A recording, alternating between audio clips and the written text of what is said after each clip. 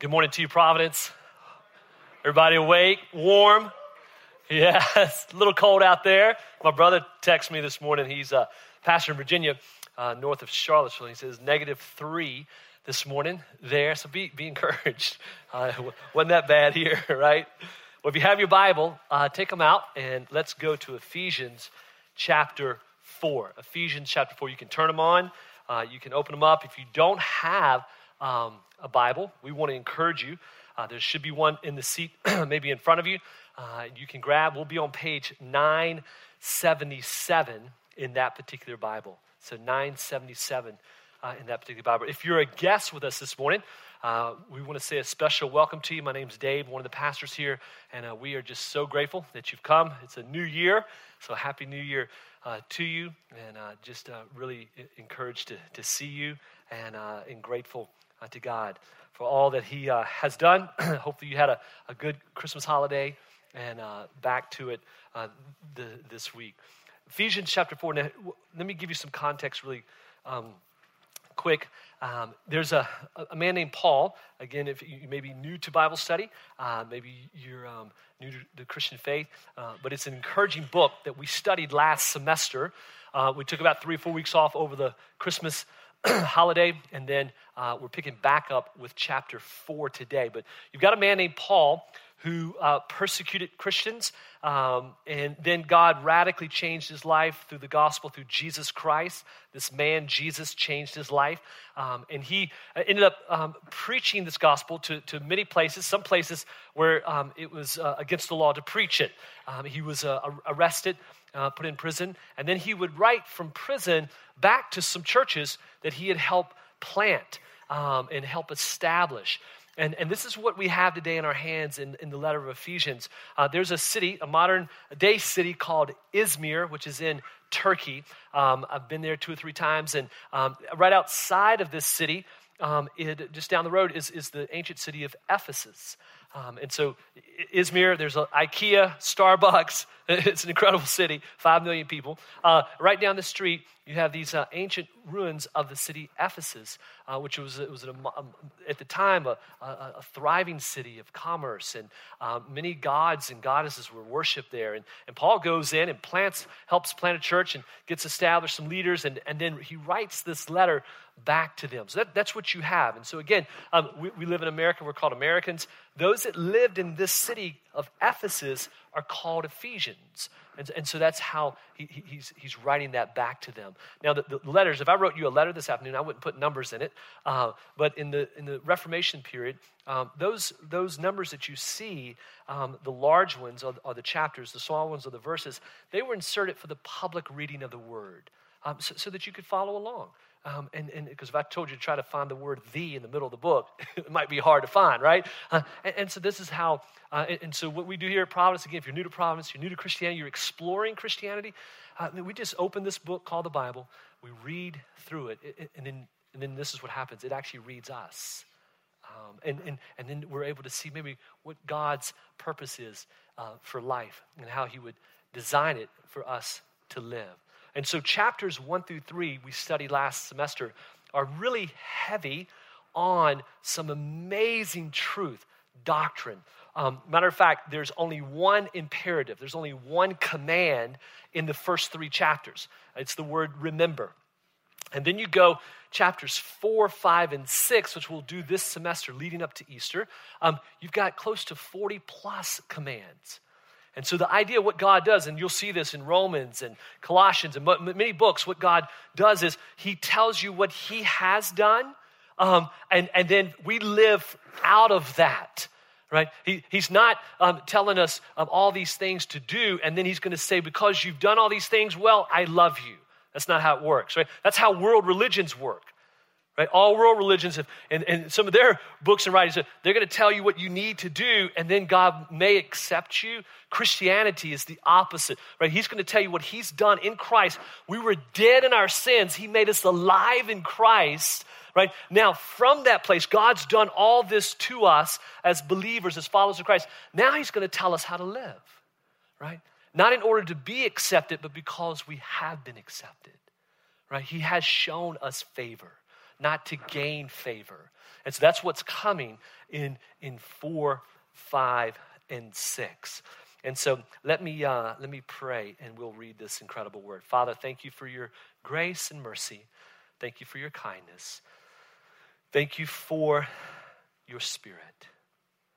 And thank you for this good word, God. Would you use this word to speak today to us, we pray, in Christ's name. Amen. Ephesians chapter 4, if you would you stand with me as we just honor this book in the start of 2018 in this new year. We sit under this book. We submit our lives to this book. And so Ephesians chapter 4, verse 1. I, therefore, a prisoner for the Lord, urge you to walk in a manner worthy of the calling to which you have been called, with all humility and gentleness, with patience, bearing with one another in love, eager to maintain the unity of the Spirit in the bond of peace. There is one body and one Spirit, just as you were called to one hope that belongs to your call, one Lord, one faith, one baptism, one God and Father of all, who is over all and through all and in all. You can be seated. This is God's great word. Well, we know in our time, in our culture, even in history past, that there is a certain unity that comes when victory has been won.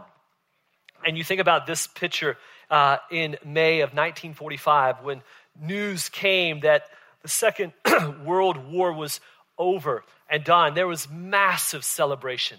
This is New York City in the main streets of folks flooding the streets to rejoice over all that had happened in the sense of the war coming to an end. There was, yes, diversity there, but yet there was great unity around this because of the victory, right? It was contagious. It wasn't contentious.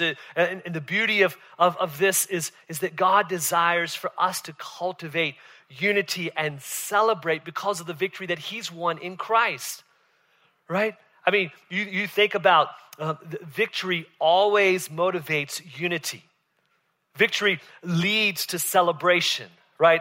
Some of us last night for our college students, y'all were celebrating. Some of you probably hadn't gone to bed yet. You're still celebrating, right? This incredible victory last night. Well, when that victory comes, right, you're not in the middle of the floor celebrating and starting to complain about maybe a better way that you could have won. You don't do that, right? That's what they're doing in Durham this morning, right? It's quiet in Durham this morning, right? Many critics are weighing in on what could have been done, what should have been done, but not downtown Raleigh. It's just celebration. It's this massive celebration. It's no contemplation, no reflection on maybe a few of the turnovers. And they won. They got the W, right? And Paul is saying, in a sense, right, we got the W. When our founder, in a sense, and our God, Christ, comes back from the dead, and you follow him, you get the W, right? And so Paul's like, in light of that, let's look at these three truths this morning from our text that really shows, I believe, the effects of grace unleashed through us and then what that motivates, okay? So 3 motivations this morning. Number 1, God's grace motivates us to practice what we believe.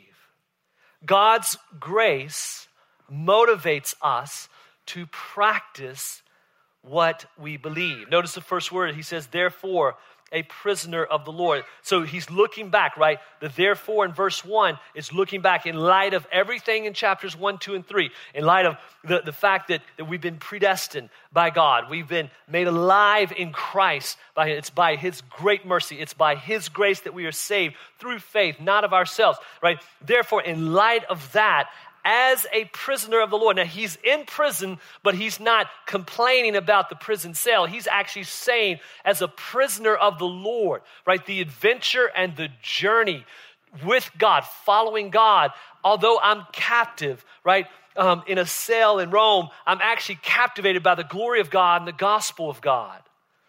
He says, so in light of that, he's urging us, right?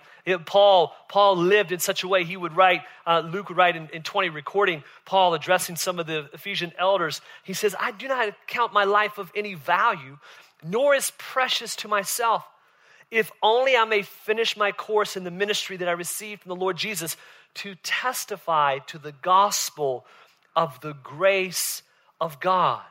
God's grace is motivating Paul to live a certain way. And so Paul comes and he says in verse 1, I therefore, prisoner of the Lord, urge you to walk. Now, this word urge, it's a fascinating word study because it's a word that Paul is not addressing the Ephesians head on. He's not getting, in a sense, in their face, right? He's coming alongside of their face. It's a picture of Paul coming and putting his arm around and cheek to cheek, eyes forward, urging us to walk toward Christ. He's not face to face preaching or pointing fingers. No, Paul, the Apostle Paul this morning, to the church at Ephesus, to the church at Providence, he's putting his arm around us and encouraging us to walk in a manner worthy of our calling, right? He's urging us to walk in a way that rightly reflects what God has done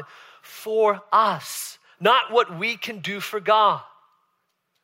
He's encouraging us to walk in a manner worthy of the gospel, of the calling. This gospel, this word gospel is good news. It's the good news of God in his grace and mercy, sent his son to live a life that you and I could not live and to die a death that you and I rightly deserve, was buried after he was crucified on the cross, and then rose victoriously from the dead to never taste death again. He said, this is the good news of the gospel, so let's walk in a manner worthy of reflecting that good news. This calling that God has on us as followers of Jesus. We were dead in our sin, but he's made us alive, right? We've witnessed in our culture many that have been removed or resigned because they didn't live up to the weight and the worth of the office or the position. And this is what Paul is saying to the church. He's like, let's live up to the weight and the worth because of what he's done. We're not living up to the weight and the worth in order to be loved. It's because we have been loved so well in Christ. While we were yet sinners, Christ died for us. And so because of that, that's what's motivating. Grace is motivating this. There is a way to live in a sin-stricken world where you have resources in the gospel and in God's grace to say no to sin. Titus chapter 2. Listen to this. Listen to how this is bookend with gospel and grace. For the grace of God has appeared. How has God's grace appeared? It appeared in Christ. He's come, right? The Son of God has come. He brought something with him when he appeared. Bringing salvation for all people. Training us because we've been saved. He trains us to renounce ungodliness and worldly passion and to live self-controlled, upright, godly lives in the present age, waiting, anticipating our blessed hope, the appearing, right? He's appeared once, he's going to appear again. Right? And we're living in between those. Appearing of the glory of our great God and Savior Jesus Christ, who gave himself for us to redeem us from all lawlessness and to purify for himself a people of his own possession who are zealous for good works. What we say with our lips, we believe in our hearts should match how we live. Right? This word worthy is a fascinating word study as well. It's a word axios in the Greek, and we actually get from the Latin to the English our word axle. And you think about this word axle, right? We're familiar with an axle in a car, right? I'm going to show you this picture where it shows an axle with two tires, right, on each end, and they hold the weight of the car and the worth of the car, and it helps the car advance. It helps the car to move, to roll, to walk in a sense. And I think what God is saying is this. And Paul, through this word, the idea of it is on one side of the axle is a tire of belief, of what we say we believe about God, what we hold to of the truths of God. And the other side of the tire is then how we live, right? And for those for the car, right, to move forward, both have to have the right amount of air pressure, right? They have to be functioning, they have to be working in a sense, right? In the cold weather, my air tire pressure light's been going off a lot lately.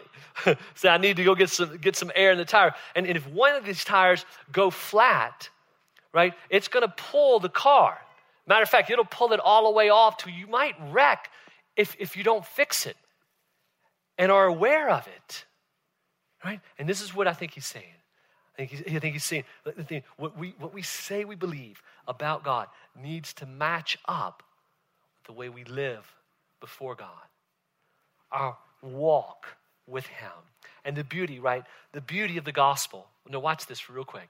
The beauty of the gospel is that if your tire is flat this morning, right?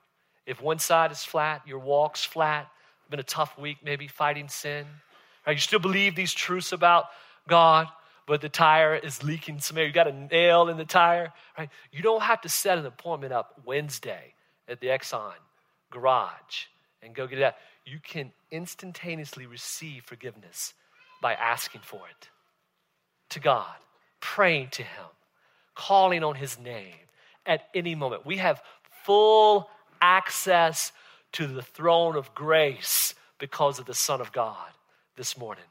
And that is incredibly good news. So listen, God's grace, right? It motivates us. It motivates us to practice what we believe. This is what Paul is stressing. And so listen, in application, let's revere and reflect the worth of our calling as followers of Christ. Let's revere. Let's hold this calling with a sense of awe almost, that God would reveal himself to us and he would remove the blinders from us and he would save us. He would accomplish all of these things, right? So it's a reverence of that moment in history of what God did through his son, of crushing his son instead of crushing us, and Jesus absorbing God's wrath. It gives us a sense of awe of what God's done. And then let's reflect the worth of our calling as followers of Jesus. And listen this morning real quick. Let me speak to you. If you're not a Christian, if you're here this morning and you're not a Christian, a lot of times folks who aren't Christians say they aren't Christians because they've seen Christians live. And it doesn't match up, right? And I know that happens, right? Hypocrisy. I know the church is marked by that. And unfortunately, what a day it will be when the church is marked by holiness, right? And joy and gratitude, right?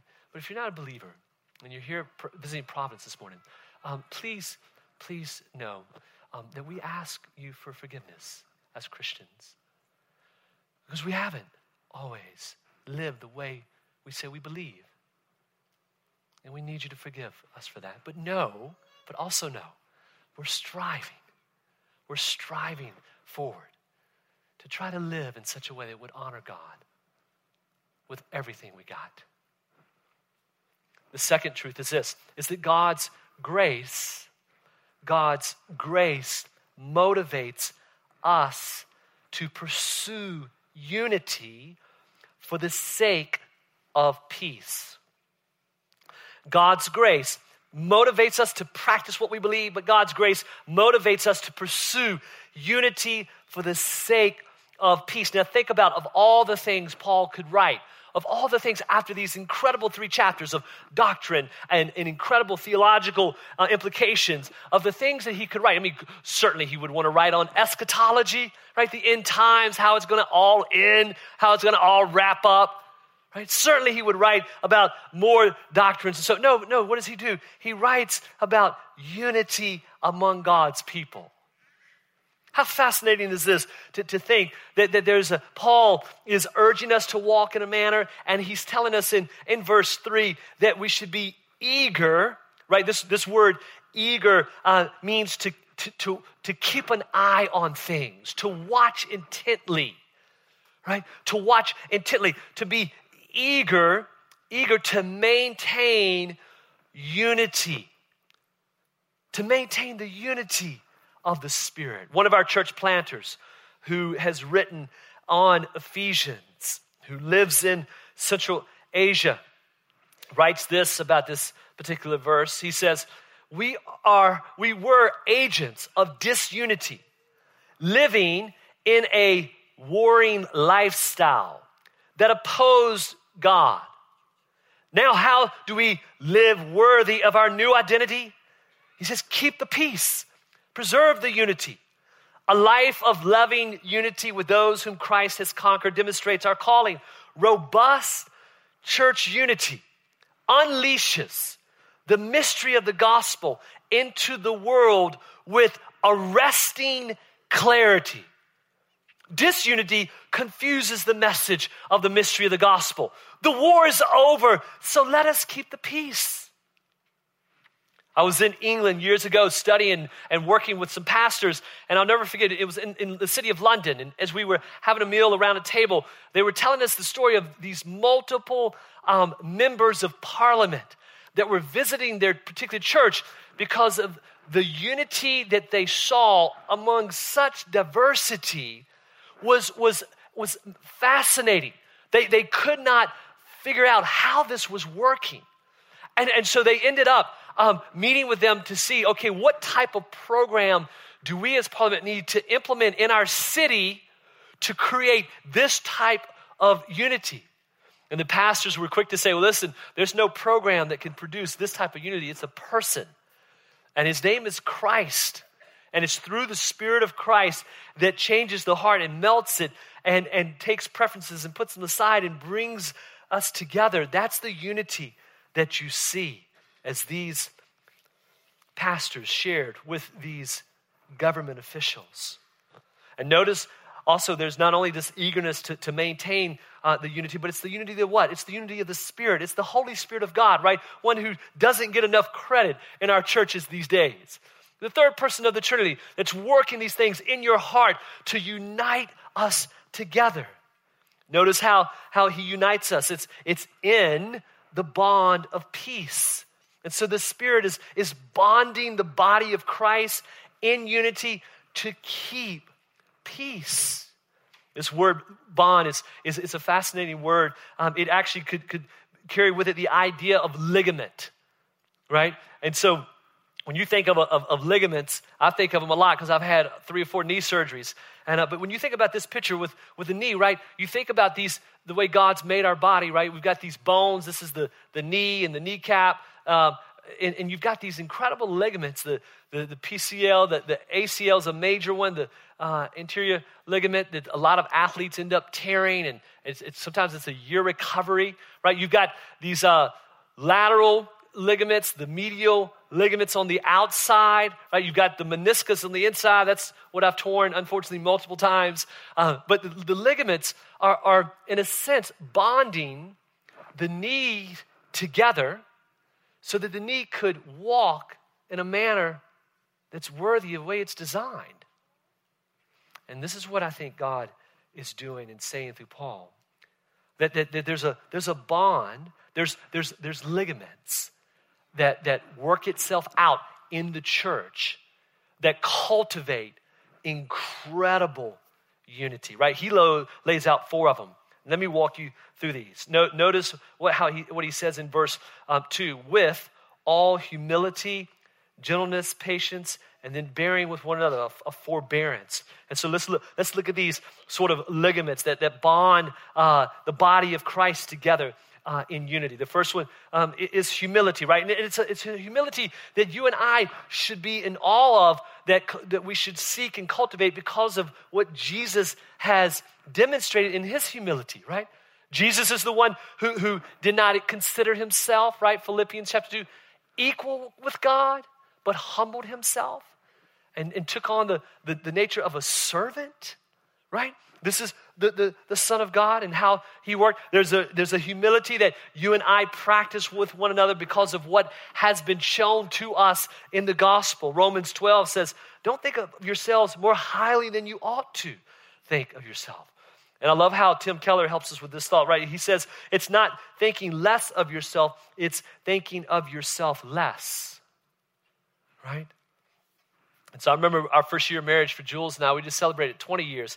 And we reflected back over those 20 years and we began to identify certain words. And sometimes we'll have a one-word focus for our marriage. We'll have a verse for our family. And we just kind of went back to year one of thinking through one of the things that was a pillar in our marriage that served us and continues to serve us. And it was the word outserve. Our first year, we tried to just live in such a way that we outserved one another. Matter of fact, we were encouraged by some friends that when we would have an argument, and those come in that first year, right?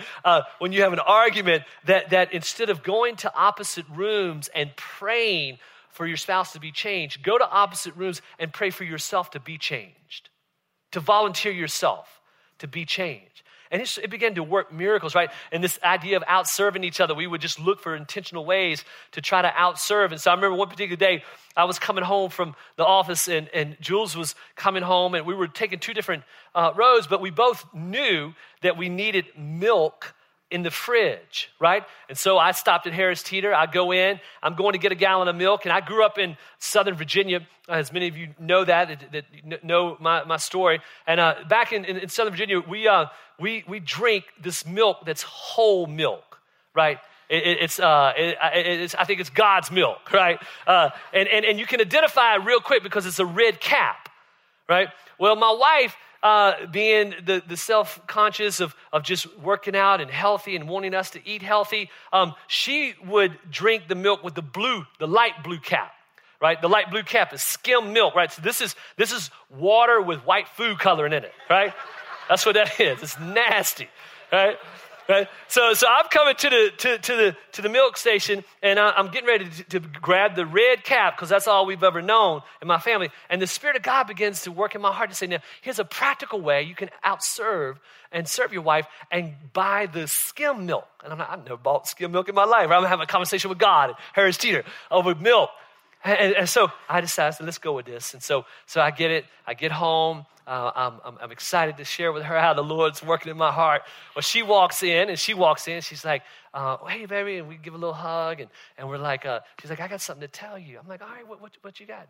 And she's like, well, on the way home, I knew we needed some milk. And so I stopped by Kroger. And I was like, man, God was working in Kroger and Harris Teeter at the same time, right? Right? And she's like, yeah, and I know how much you love whole milk. And so I bought you some whole milk. No, you didn't. I said, baby, you won't believe what happened. I got you some skim milk, right? So we ended up with 2 gallons in the fridge. I got to drink my whole milk and serve her at the same time, right? And this is the way the Lord works, though, isn't it? See, the Lord will do these little things. He'll do these little things in you and through you and among you, right? As we, not only in our marriage, but in our families and in our church, outserve one another. Think about this word gentleness, right? This word gentleness, we are to be gentle because Jesus is the gentle one. He is the one who came not to crush us, but was crushed for us, right? Jesus, he even says in Matthew 11, I am gentle. Come to me, all who are weary and heavy laden, and I'll give you rest, for I am gentle. And this is what, as we know his gentleness, we extend it. I think of gentleness like this. It's like the airbag in the car when you wreck, it absorbs the blow, right? This is what gentleness does. Gentleness, it will absorb the blow and soften the impact of all relational wrecks. And to practice that, I had to confess even this week, there were moments I was not gentle. I had to apologize to the kids, right? So you're going, you're trying to get something done. You lose count of all the kids you have, right? And we just got to get this done. And there was no gentleness there. Jonathan Edwards says this about gentleness. He says, the cross transforms our posture from defensiveness to gentleness. The issue at hand can be addressed without animosity and resentment. Apologies abound. In the grip of grace, we hold on to one another in gentleness. Well, let's practice humility and gentleness patience, right? Oh, God is slow to anger. Thank God he is slow to anger. He has been so patient with us. How can you and I not be patient with one another? Right? In a grace-filled church, right, we assume the best, not the worst. And in the void of information, we oftentimes assume the worst. Oh, what would that look like? To be long-suffering with one another and labor with one another, to walk worthy of this calling, urging one another to walk this walk. The last is forbearance, right? This bearing with one another. Oh, he has bore God's wrath. And so how could you and I not forbear with one another? Meaning there's some things that we're probably not going to like about each other. But grace, you know what grace does? Grace motivates us to pursue unity for the sake of peace. Listen, First Philippians chapter 1, 27-24 says, whatever happens, conduct yourselves in a manner worthy of the gospel. Make my joy complete by being like-minded, having the same love, being of one spirit and purpose. Do nothing out of selfish ambition or vain conceit, but in humility consider others better than yourselves. Each of you should look not only to your own interest, but to the interest of others. And so in way of application, listen, let's look for practical ways. Let's look for practical ways to outserve others, build unity, and keep the peace. Let's look for practical ways to outserve others, build unity, and keep the peace. Grace creates peacemaking activity, not peace-assuming passivity. And then the third one is this, and we'll land the plane. Grace, God's grace, right? It motivates us. It motivates us to pursue, yes, this unity, and to practice, yes, what we believe, but it also motivates us to protect unity for the sake of his mission. Now, stay with me. This is fascinating, right? God's grace motivates us to protect unity for the sake of the mission, right? Our mission is to introduce all people to Jesus. We want everybody in this city that doesn't know Jesus to know Jesus. We want everybody in this North America country to know Jesus. We want everybody in the world, especially in certain parts of the world where there's 2 to 3 billion people who have no access to the gospel, to know Jesus. Right? So our unity, now I'm going to connect this, right? Our unity here, how we love each other affects going there. Okay? And so it's Trinitarian. It's fascinating. Right? You have 7 times the word one is used. And what is God doing, right? Well, I think ultimately what he's doing is that he is showing us his heart, right, for unity and oneness. He wants us to be a people of one. And unify. And he doesn't want us to fight with each other, but to fight for each other in a sense. And notice the word one spirit. He says one spirit. This is the Holy Spirit of God, right? Who comes and indwells us, takes up residency in us, and he makes us one body. And then he grants us eyes to see hope. There's one hope. It's a glorious hope of being with God, knowing that we're going to be brought to God, either at his return or our going home through death. There's one Lord. I think this is Jesus, the Son of God. It's one Lord, and it's faith, it's trust in him. He didn't give us multiple ways. He gave us one way to know him, right? And it's one faith in him. It's one baptism. This baptism is an outward celebration, an outward declaration of all that God has done. It's letting the world know you're a follower of Christ and being unashamed for that. It's one God and Father, right? He's ordained this plan of redemption. The Son accomplished it, and the Spirit seals it. John 13:35, Jesus will say, by this all people will know that you're my disciples if you have a love for one another, right? So the world, people will know who we are if we're marked not by hypocrisy, but gratitude and grace and holiness and love. In John 17, think about this. Jesus, the night before he's going to go to the cross and take God's wrath for humanity's sin, those who trust in him and believe in him. And he's praying this prayer, may they be brought to complete unity, to let the world know that you sent me and have loved them even as you have loved me. Listen, unity in Christ ushers, right, others to Christ, to know him. They look at us and they say, hey, why do you love each other so much? Like, listen, brothers, don't take this for granted. What God's doing at Providence. In a season of being in multiple rooms, we prayed like crazy. God, protect you and us from complaining and grumbling and being disunified. God's doing it. So much so in his kindness in this season where we're out of having to travel from room to room. There has not been one Sunday since June when we started this where it's rained on us. It'll rain next Sunday, right? Certainly it will, right? Oh, but listen, don't take this for granted. Don't take singing these songs and the fellowship among the saints. Don't take this for granted. This is a gift of God's grace. He's unifying us. Listen, unity in Christ uniquely testifies to the power of Christ. Unity in Christ ultimately brings glory to God and the gospel to people. It unleashes grace through us to others. Oh, we're not trying to conform people to look like us. We're trying to convince people to look at Jesus and who he is. A.W. Tozer, I'll close with this, says it like this. Has it ever occurred to you that 100 pianos all tuned to the same fork are automatically tuned to each other?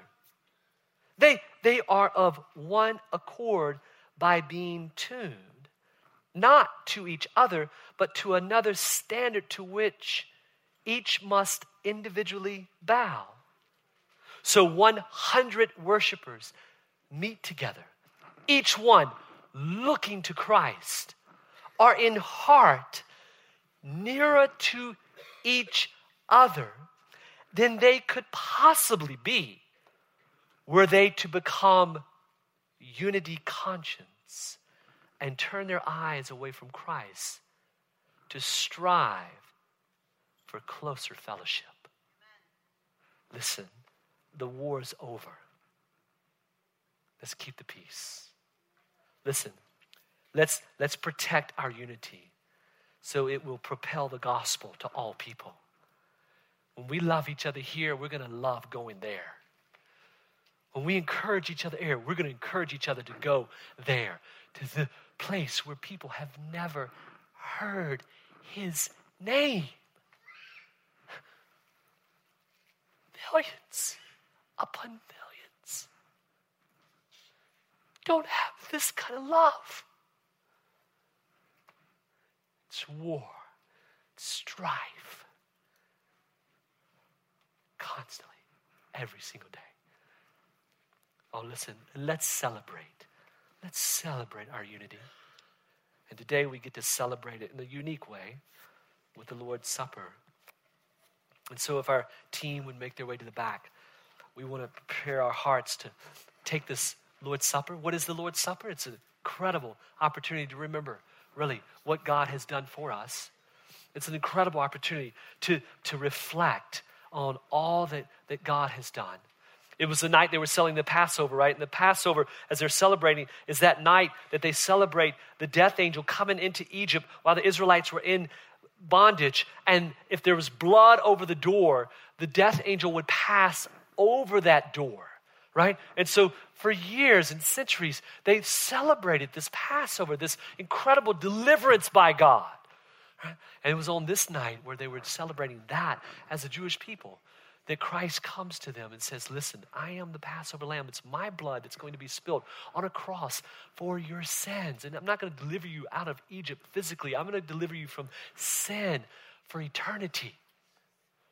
And so to be able to come and remember this, it helps us to reflect on what he has done, but to anticipate his coming again for his second appearing, for he will return.